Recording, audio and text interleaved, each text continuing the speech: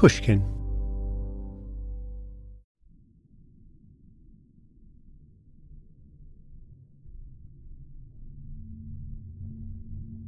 Hi Cautionary Tales listeners, Tim here. I hope you're enjoying this season of shows. But right now, we wanted to tell you about a new audiobook from our good friend Malcolm Gladwell. The book is The Bomber Mafia. The Bomber Mafia looks at one of the greatest moral challenges of the Second World War. It's a riveting tale of persistence, obsession, innovation, and the incalculable wages of war. You'll hear the voices of generals, the sound of aircraft and bombs crashing. It's history brought to life through the power of audio. And it really is spellbinding. When I listened to the description of the bombing of Tokyo, time seemed to stand still. It painted a mental picture I won't easily forget. This is a lesson from history that matters. Get the Bomber Mafia audiobook at bombermafia.com today and receive an exclusive Bomber Mafia Listener's Guide, a visual document of the making of the Bomber Mafia. Here's Malcolm to tell you a little more.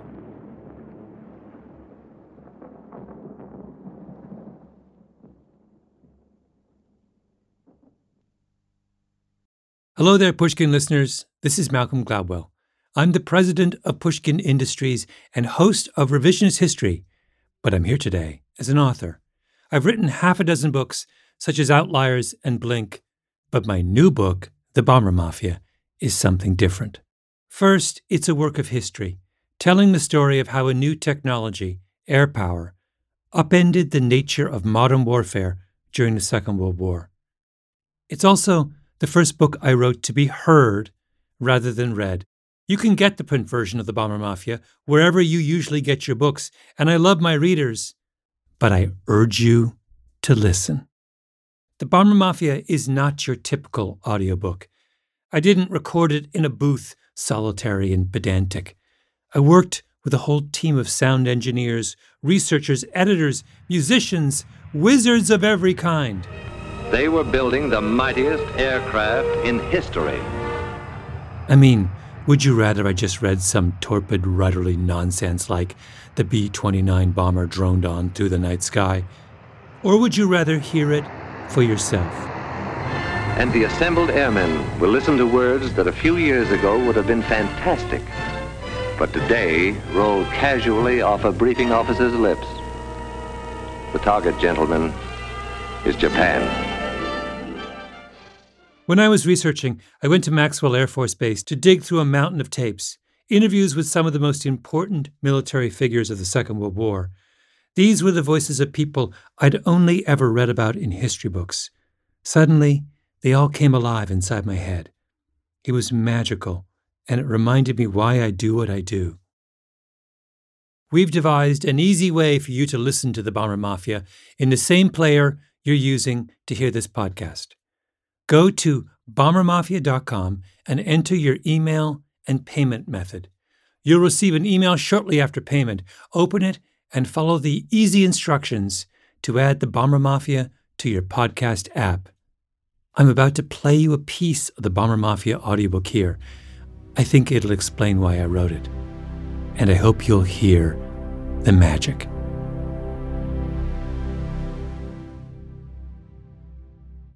As a little boy, lying in his bed, my father would hear the planes overhead, on their way in, then, in the small hours of the morning, heading back to Germany. This was in England, in Kent, a few miles south and east of London. My father was born in 1934, which meant he was 5 when the Second World War broke out. Kent was called Bomb Alley by the British, because it was the English county that German warplanes would fly over on their way to London.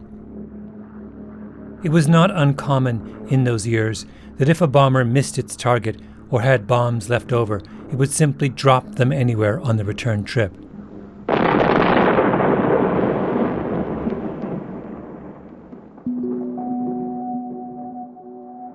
One day, a stray bomb landed in my grandparents' back garden.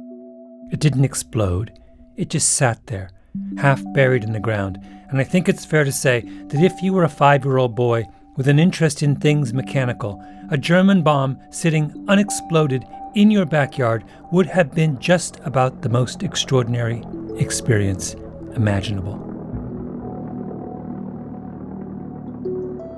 Not that my father described it that way. My dad was a mathematician and an Englishman, which is to say that the language of emotion was not his first language. Rather, it was like Latin or French, something which one could study and understand, but never fully master. No, that an unexploded German bomb in your backyard would be the most extraordinary experience imaginable for a 5-year-old was my interpretation when my father told me that story of the bomb when I was 5 years old. That was in the late 1960s. We were living in England then, in Southampton. Reminders of what the country had gone through were still everywhere. If you went to London, you could still tell where the bombs had landed, wherever a hideous, brutalist building had sprouted up on some centuries-old block. Yes, here they come in absolute steep dive, and you can see their bombs actually leave the machines and come into the water. You can hear our own guns going like anything now. BBC radio was always on in our house, and in those days it seemed like every second interview was with an old general or paratrooper or prisoner of war. We shall prove ourselves once again able to defend our island home, to ride out the storm of war. The first short story I wrote as a kid was about how Hitler was actually still alive and coming for England again. I sent it to my grandmother, the one in Kent who'd had the unexploded bomb in the back garden. When my mother heard about my story, she admonished me. Someone who lived through the war might not enjoy a plot line about Hitler's return, she reminded me.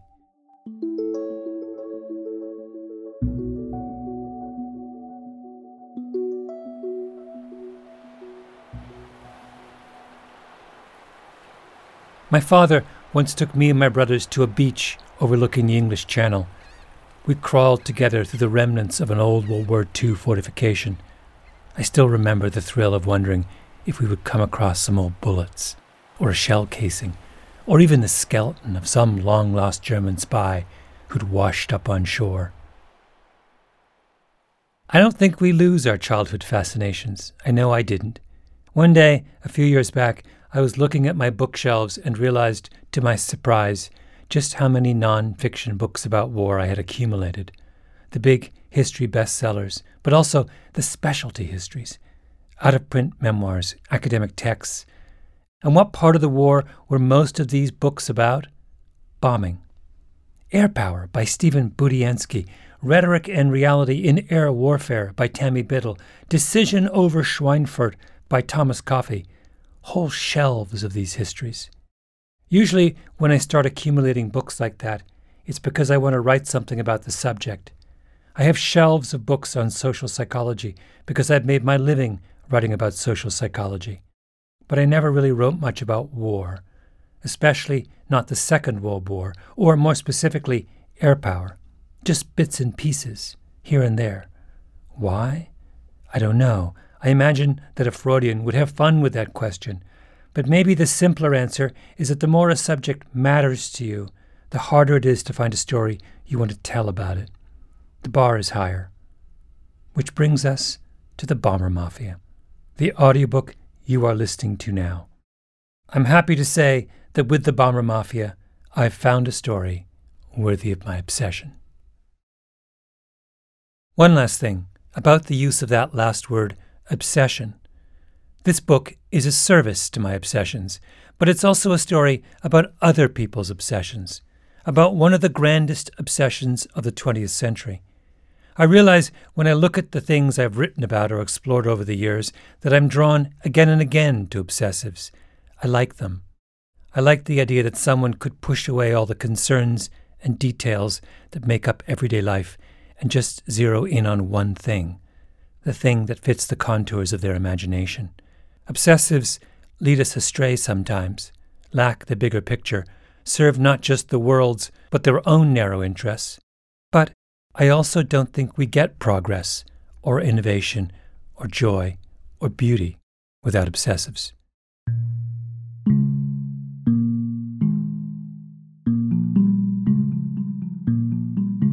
When I was reporting this book, I had dinner with the then Chief of Staff of the U.S. Air Force, David Goldfein.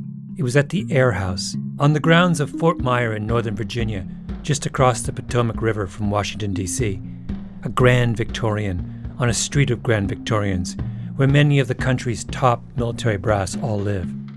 After dinner, General Goldfein invited over a group of his friends and colleagues, other senior Air Force officials. We sat in the general's backyard, 5 of us in total. They were almost all former military pilots. Many of their fathers had been military pilots. They were the modern-day equivalents of the people you're going to hear about in this book. And as the evening wore on, I began to notice something. Air House is just down the road from Reagan National Airport, and every 10 minutes or so, a plane would take off just over our heads.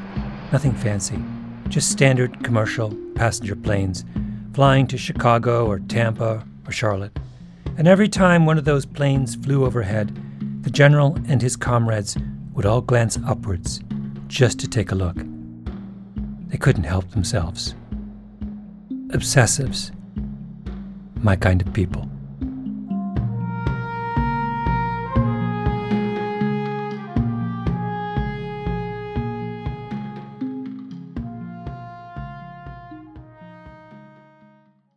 Thanks for listening to that excerpt from my new book.